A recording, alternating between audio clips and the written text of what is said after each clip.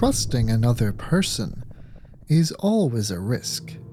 This is because we do not and will not ever know absolutely everything about the other person. There is always the possibility that there is something hidden which makes that trust less secure. A betrayal born of ignorance feels different to that born of contempt, because we can't help but blame ourselves a little for not knowing the other person's true nature.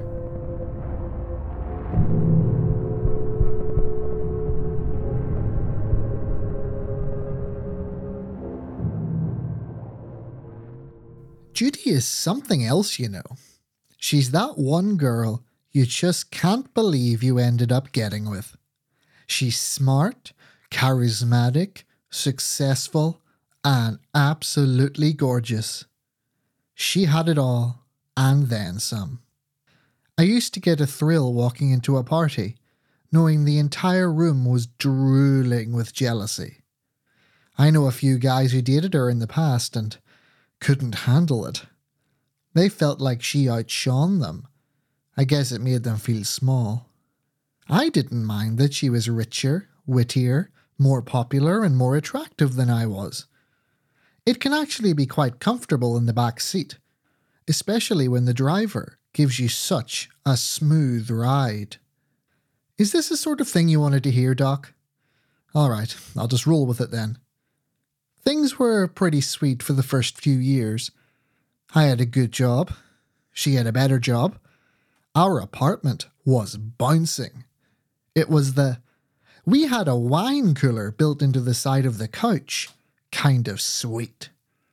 I had the love that only comes with that one special kind of girl, and a lifestyle that only comes with a mountain of luck for a guy whose dad worked at 7-Eleven and had a stay-at-home mom.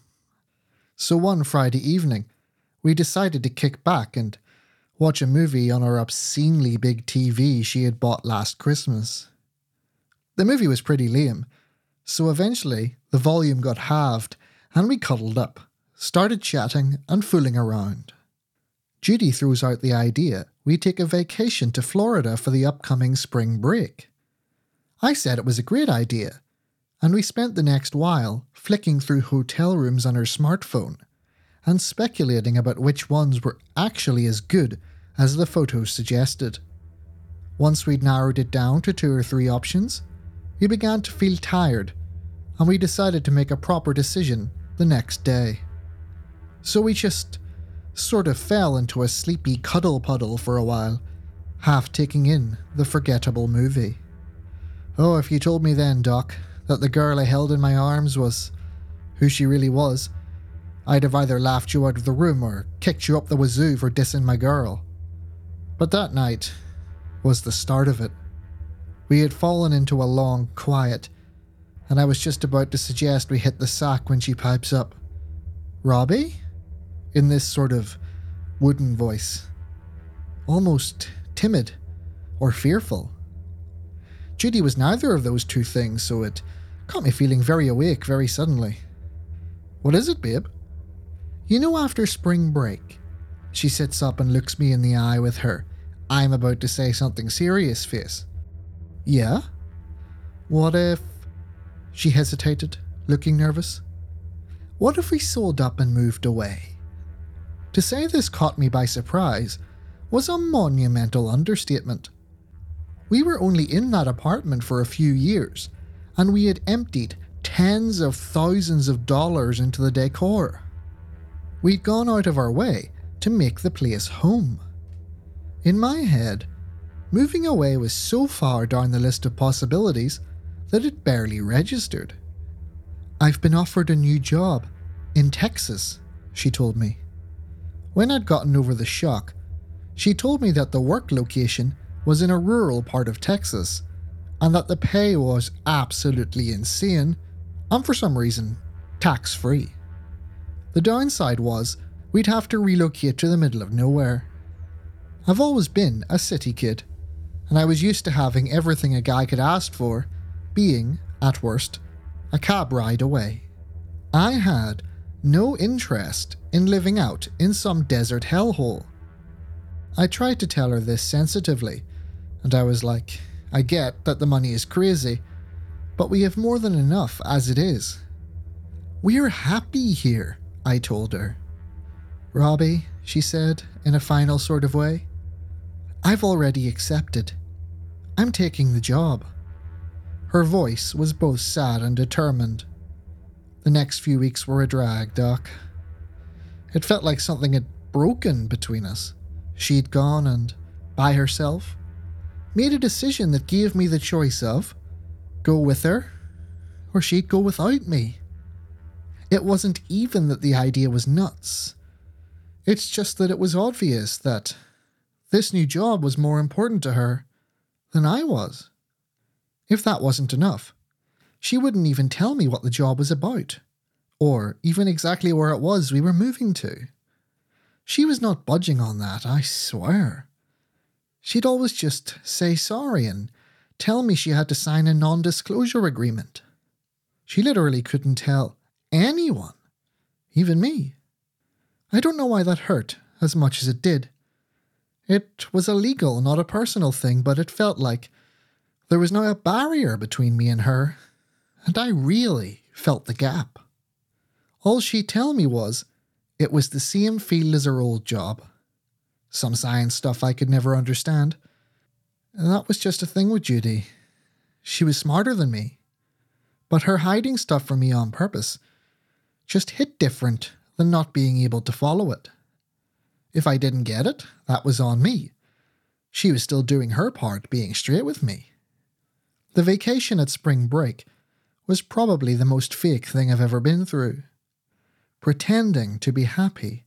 Pretending like everything was normal. It felt like being drowned inside my own body. I didn't want to think about the choice I had to make in the coming weeks, but that's all I could think about. So it just turned into me pretending I wasn't thinking about it. Is there more than one type of heartbreak, Doc? Because I felt heartbroken by this, but I still loved her. I loved her so much that I agreed to her insane plan. In retrospect, I should have stood my ground on principle, but she was the most important thing in the world to me. She was to me what this new job was to her. The next 3 months involved getting our stuff loaded onto bizarrely anonymous moving vans. I'd never seen a logistics company make sure their branding was totally invisible. Judy insisted she organise all of this, even though I could have got my cousin's moving company to do it for us, dirt cheap. Throughout the process, this weird guy, who called himself Dusty, kept visiting Judy. I was always given hints by Judy that when the big scarling man showed up, that I should find something to do out of the house. In these moments, I'd usually help the movers load stuff into the trucks. I'd try and chat to them and see if I could work out the name of the company they worked for. They were friendly enough, but they weren't saying a word. In fact, the way they worked was kind of weird too. They were unusually organised and orderly, and they looked like they were trying to look casual. It made me think of the military, the way one guy gave orders and the rest snapped to it. That felt off to me. The day finally came when it was time to leave for our new home. It felt like to me this was going to be my first day in prison. Every step I took, my feet wanted to stay stuck to the floor. When we got down to the sidewalk, I expected a cab to be there waiting to take us to the airport. Instead, there was an anonymous black sedan parked up, and as we came close, the window was rolled down, and Dusty's unsmiling face nodded at Judy. The trunk popped open on its own and we put our bags in. Dusty stepped out and opened the back passenger door for me. I got in. Unusual for him to be so polite. When I sat down, he slammed the door shut. I noticed that there was a solid glass barrier between the front and the back seats. I waited for a bit for Judy to get in, and when she did, it was in the front, with Dusty. She glanced back and smiled at me. To my dismay, I noticed that the barrier was soundproof. We set off on a 4-hour-long journey, which left me sat there in the back, silent and alone. At some point I must have fallen asleep, because 1 minute we were driving down a highway. Then I started smelling something heavy and sweet in the air, and the next thing, the car was stopping between a few blocky square buildings, punctuated with barbed wire fences and soldiers in military fatigues. Before I had a moment to gather myself, Dusty pulled the passenger door open to let me out. I sat there, blinking like an idiot. "It's okay, Robbie. We're just getting our flight," Judy said, her voice soft as she walked into view. At her encouragement, I stumbled groggily out of the back seat. Judy hooked me around the arm.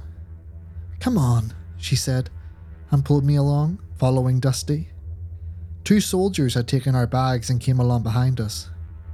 My brain was feeling really foggy, and every time I try and ask her where we were and what was happening, she just squeezed my hand and tell me not now, we've got to get on the plane. We did get on a plane, but it wasn't a passenger jet. It was a small and rugged-looking military craft with 2 engines. The airfield was open enough that I could see the austere watchtowers and radar domes of a military airbase spread out in front of me. Dusty led us straight up the stairs, protruding out of the plane, and inside. There I was, sat in a rough sponge seat at the back, this time thankfully, beside Judy. There were no windows in the cabin. After a short while, the engine started up and I felt the forces of takeoff pushing me back into the chair. Judy rested her head on my shoulder. However, I felt about as separated from her as if a soundproof barrier were still set up between us. I knew it would be hot in the Texas desert, but that feeling of the cabin door opening and the desert air blasting in felt like I just opened an oven. I was immediately doubtful I could stick living in such a climate. When we got off, it was about 6 p.m, and there was absolutely nothing around except for yellow hard-packed ground and hardy desert scrub surrounding the dirt runway. Dusty led us towards a military truck which was waiting for us, and we hopped inside. I noticed that the windows in the passenger seats had been blacked out, and another divider separated us from the front seats. "Security, it's just how it is," Judy would say when I asked her what it was all about. What were we walking into? I was expected to live out in this place after all. Some sort of transparency would have been nice. After about 10 minutes of driving, we had arrived at our destination. Surely they couldn't somehow keep my new home secret from me. I had to live in it. When I got out, I was well and truly stunned by what I saw. Planted in the middle of the endless nowhere was a great rectangle of somewhere. Buildings everywhere, trees, greenery, artificial rivers and canals, streets, pubs, outdoor seating areas, and people. Lots of people. There was a full-blown, vibrant town right in the middle of the desert. "We'll get a cab from here," Dusty said, his voice as blank as white chalk. The military vehicle drove away. We walked along a sidewalk, my mouth agape, and Judy seemed away in a world of her own. We reached the entrance to the town. Over the road into the town was an arch-shaped sign. It said in cheerful green cursive, "Welcome to New Los Alamos." "I've never heard of this place," I said, thinking that such an out-of-place little oasis as this ought to have some level of fame. "Nobody has," Judy said to me. She went on to explain that this was a secret government-run project or something. This was a place for you to do stuff you didn't want to end up on the front page of the New York Times. And New Los Alamos was a town they built from the ground up to house the select few who worked on such things, along with their families. When we walked into the town, it was like there was no such thing as the desert. The only word which came to mind was lush. The place was lush. I began to think that perhaps this wasn't such a bad idea after all. For the first 3 months, I was blinded by the novelty of it all. We were given a small but luxurious house in the residential district, simply known as the neighbourhood, which was soon packed full of our belongings and looked very much like the apartment we left behind. I was given a job at the new Los Alamos bank, the exact same type of job I did before, except this bank didn't officially exist. Its job was to manage the absurd amount of funding that was pumped into the place by the government and other anonymous donors. The leisure district offered perks which were simply off the charts.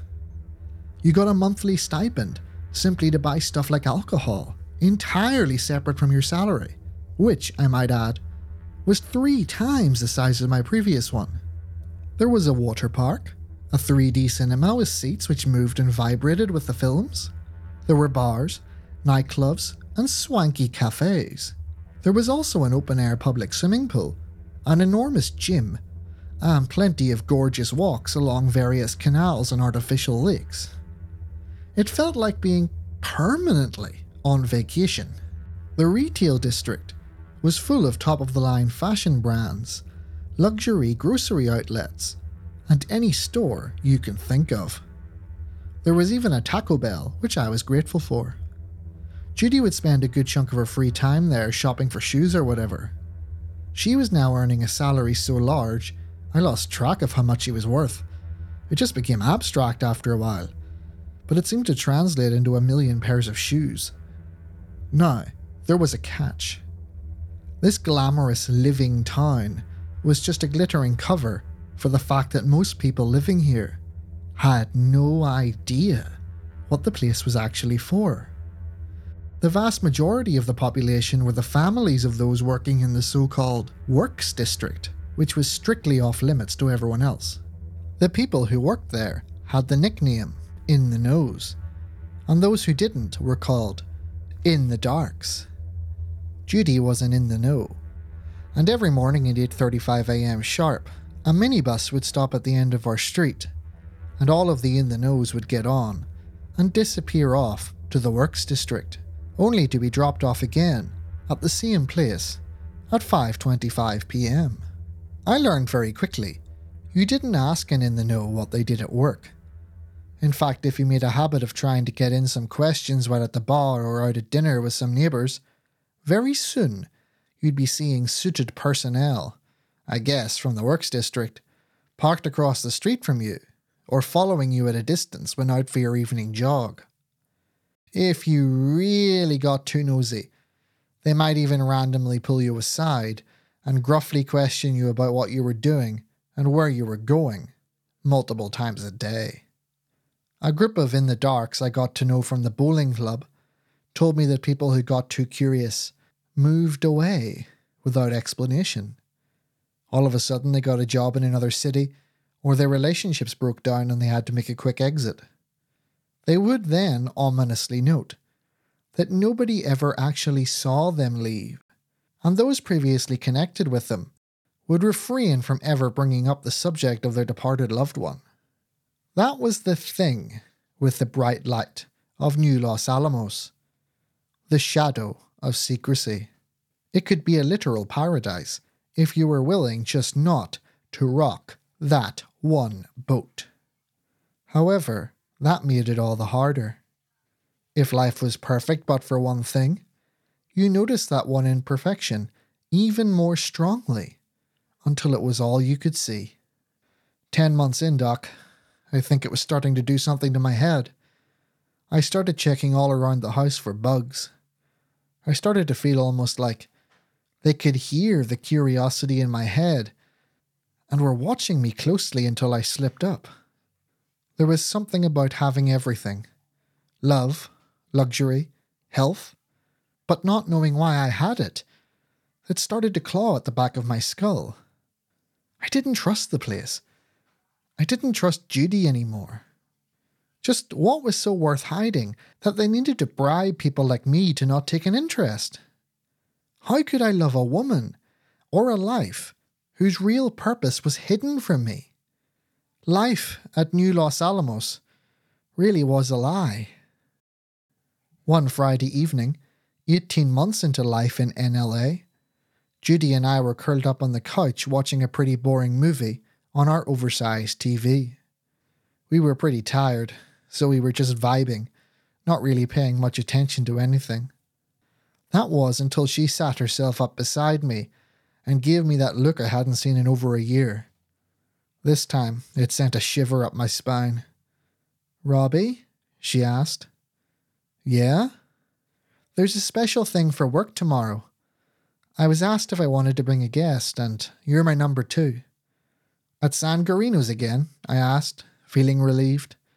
It was just another social gathering with my wife's colleagues. They were an okay bunch, for in the knows. We had a few dinners with them in the past. "What? No," she said, shaking her head. "I mean, at work." I felt like she'd slapped me around the face. Nobody, I mean nobody, who was an in the dark ever came within a mile of the works district.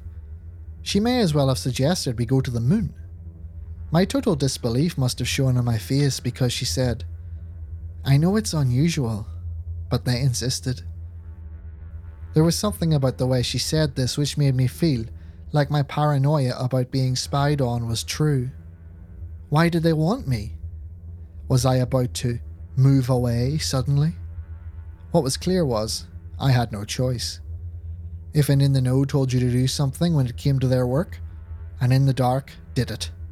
And they didn't ask questions, even if that in the know was the love of your life. The next day, the minibus which usually brought Judy to work parked right outside our house, and we both got on. I hadn't slept the previous night worrying about what was about to happen, so I slammed myself down in the back seat and put my head up against the window. The minibus moved off. Was I seeing the last of this house too, like I'd seen the last of our old apartment? As we approached the works district, Judy gave me an apologetic smile before she pulled the blinds down on all the minibus windows. I'd grown used to this type of thing, Doc. As an in the dark, you became used to the darkness. Judy distracted me with talk about what to have for dinner later, and how good I looked in the new suit I had bought last weekend. However, nothing was keeping the anxiety out of my head. Eventually I felt the minibus come to a halt, and the driver opened up the doors. Judy confidently got up and exited the vehicle, while I timidly followed along behind her. We'd exited into a type of indoor garage where Dusty stood waiting for us. He greeted us in his emotionless military way and handed me a pair of glasses, or what looked like glasses. He gave me a look which said, "Don't ask, just do." So I put them on my face. The eyewear blocked the view all around my peripheral vision, only allowing vision straight ahead, and even that would fade into blurriness a few feet in front. Judy took my hand, and that made me feel a little safer. Dusty jerked his head in a come-hither way, and we followed him. From what I could see, the corridor was a hostile pea-soup green, with lots of military-looking signs which I couldn't read because of the glasses. I was dimly aware of people around me, but I just kept my eyes hooked on the blurry brick that was Dusty, and relying heavily on Judy to make sure I didn't collide with anything, as she gave me a verbal heads up when we were approaching a turn. We then entered through a series of doors. One locked behind us and one opened in front of us. I think there was 4 or 5 in total, but it was such a disorienting process, I might have judged the whole thing wrong. But when we came out at our destination, I could make out something that was conspicuously absent from the rest of the place. Bright colours. "You can take your obscuring goggles off now, Mr. Sanders," Dusty growled. I enthusiastically obliged. They were making me feel nauseous. The scene which unfolded was jarring, to say the least. We were stood in what looked like a little boy's bedroom. There were pictures of Disney characters on the wall, toys strewn about the floor. A TV showing a popular cartoon was playing. I was expecting to be shown some sick torture chamber or government monstrosity. I was so not ready for a little kid's bedroom. "Babe," I called to Judy, probably sounding like I was half dead on morphine. "This is where I work," Judy said, rubbing my trembling arm tenderly. "This is why we moved here." "Damn good work, and damn important work too," Dusty cut in.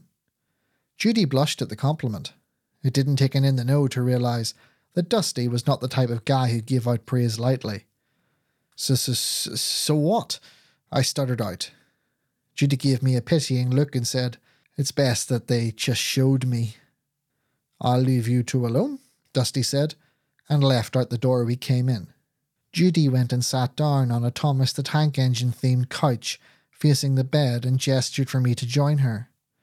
I did, sitting stiffer than plyboard and waiting for Satan himself to suddenly rise up out of the ground. "You can come out now," Judy called in a cheerful and playful voice. I jumped when I heard a rustling coming from the other side of the room. A blue closet was being pushed open, but it was getting stuck on some toys. But with a good shove, it opened. "Finally," said a high-pitched voice. "It was hot in there." Skipping out in front of us was a little boy. The kid looked about 5 or 6 years old. He was wearing cow-themed pajamas and had a cheeky smile, with a few baby teeth missing. He ran right up to Judy and gave her a hug. "How are you doing, champ?" Judy asked. "Bored," he moaned. "And I missed you." "You missed me? Oh, that's so sweet of you," she replied in the talking to a child voice. Then Judy seemed to remember I was there. "Robbie, this is Mickey. Mickey, this is Robbie." That was when the child turned to me, and I noticed something not quite right about him. He had very smooth, very round features. His eyes were rounded almost like he was Asian, but his skin was near paper white. I also noticed he was lanky and had very long fingers and toes. It was noticeable, but it didn't look bad exactly. Like he was well put together for him. The unsettling thing was that his irises were almost entirely black, and I got the feeling that the whites of his eyes were smaller than they should be. He did have rather cool-looking straight, chocolate brown hair which fell over his eyes. We just stared at each other for a while, my mouth slipping open in bafflement. "He's funny," Mickey laughed, then dropped onto the ground and started playing with one of his toys. "You'll be coming to see me now too?" he asked between making pew-pew noises while playing with a toy spaceship. "Will I?" I responded dumbly and looked at Judy for support. She giggled. "Yes, of course he will, sweetheart." "Yay!" he said, and proceeded to show me some of his toys. I just sat there and played along for a while, having absolutely no idea what else to do. So by the end of it, I was acquainted with his Lego set, selection of stuffed toys, and his obviously beloved tablet computer full up with games for him to play. Then Judy got up and pulled me after her. She told Mickey not to worry. The grown-ups just had to go and talk in another room. We exited the bedroom and met Dusty, who brought us into a series of offices and then into an observation room. One wall was full of screens showing video feeds from different angles of the child's bedroom. The other side was a weird set of metal drawers. Judy and Dusty looked at me, seemingly waiting for my reaction. "What's wrong with that kid?" I blurted out, just letting loose the predominant thought in my head. "Nothing, Mr. Sanders," Dusty said crisply, walking towards the back wall. "He just had unusual parents." Dusty then smashed his hand on a button on the wall, and 2 of the drawers slid out, revealing a see-through casing. Internal lights flashed on, illuminating the drawer's contents. There were 2 dead bodies. The one on the left was a young woman who had a large open wound on her stomach, and the other was half a body. It was only the upper part of a torso and a head, and what there was seemed shriveled. It had a bald, elongated head, grey crinkled skin, and enormous, empty, almond-shaped eye socket. "It's an ET," I blurted out, well and truly flummoxed, and starting to question whether I was having some sort of mental breakdown. I thought I'd have been sent to the shrink for that instead of this, Doc. Oh, Robbie, Judy said, rolling her eyes. No, Mr. Sanders, Dusty explained. This specimen is very much from planet Earth, albeit from a long time ago. The US military has had for a long time good reason to believe a private organization has been attempting to create artificial human beings that they can use as entirely obedient and intelligent slaves. Judy helped me into a nearby chair as I responded to what I was hearing with a pitiful bleating noise. We had no proof of this, however, until we successfully recovered this specimen on a special operation 6 years ago in Russia. We believe that this sick cult excavated the body from a volcanic region in Ethiopia. They then attempted to extract its DNA and infuse it with a human embryo. He gestured at the body of the woman. We suspect they implanted the embryo inside this woman. The pregnancy was carried to term, and when our agents breached the facility, she was already dead. We retrieved the 2 corpses, and 1 living infant. He just had his 6th birthday, last Tuesday, Judy piped up. Oh well, we don't know for sure what day he was born, but that's our best guess. Mickey is an invaluable asset to our country, Mr. Sanders. This is why we need you, Dusty said. I nearly fell off my chair. Me? The hell you need me for? I'm not a scientist or whatever. No, Robbie, Judy said, putting her hand on my knee and looking at me. Her eyes were shimmering with intensity. We don't need another scientist. We need something else that we think you'd be the best at. What? I blubbered at her. She kissed me on the cheek and grabbed my hand tightly. A father.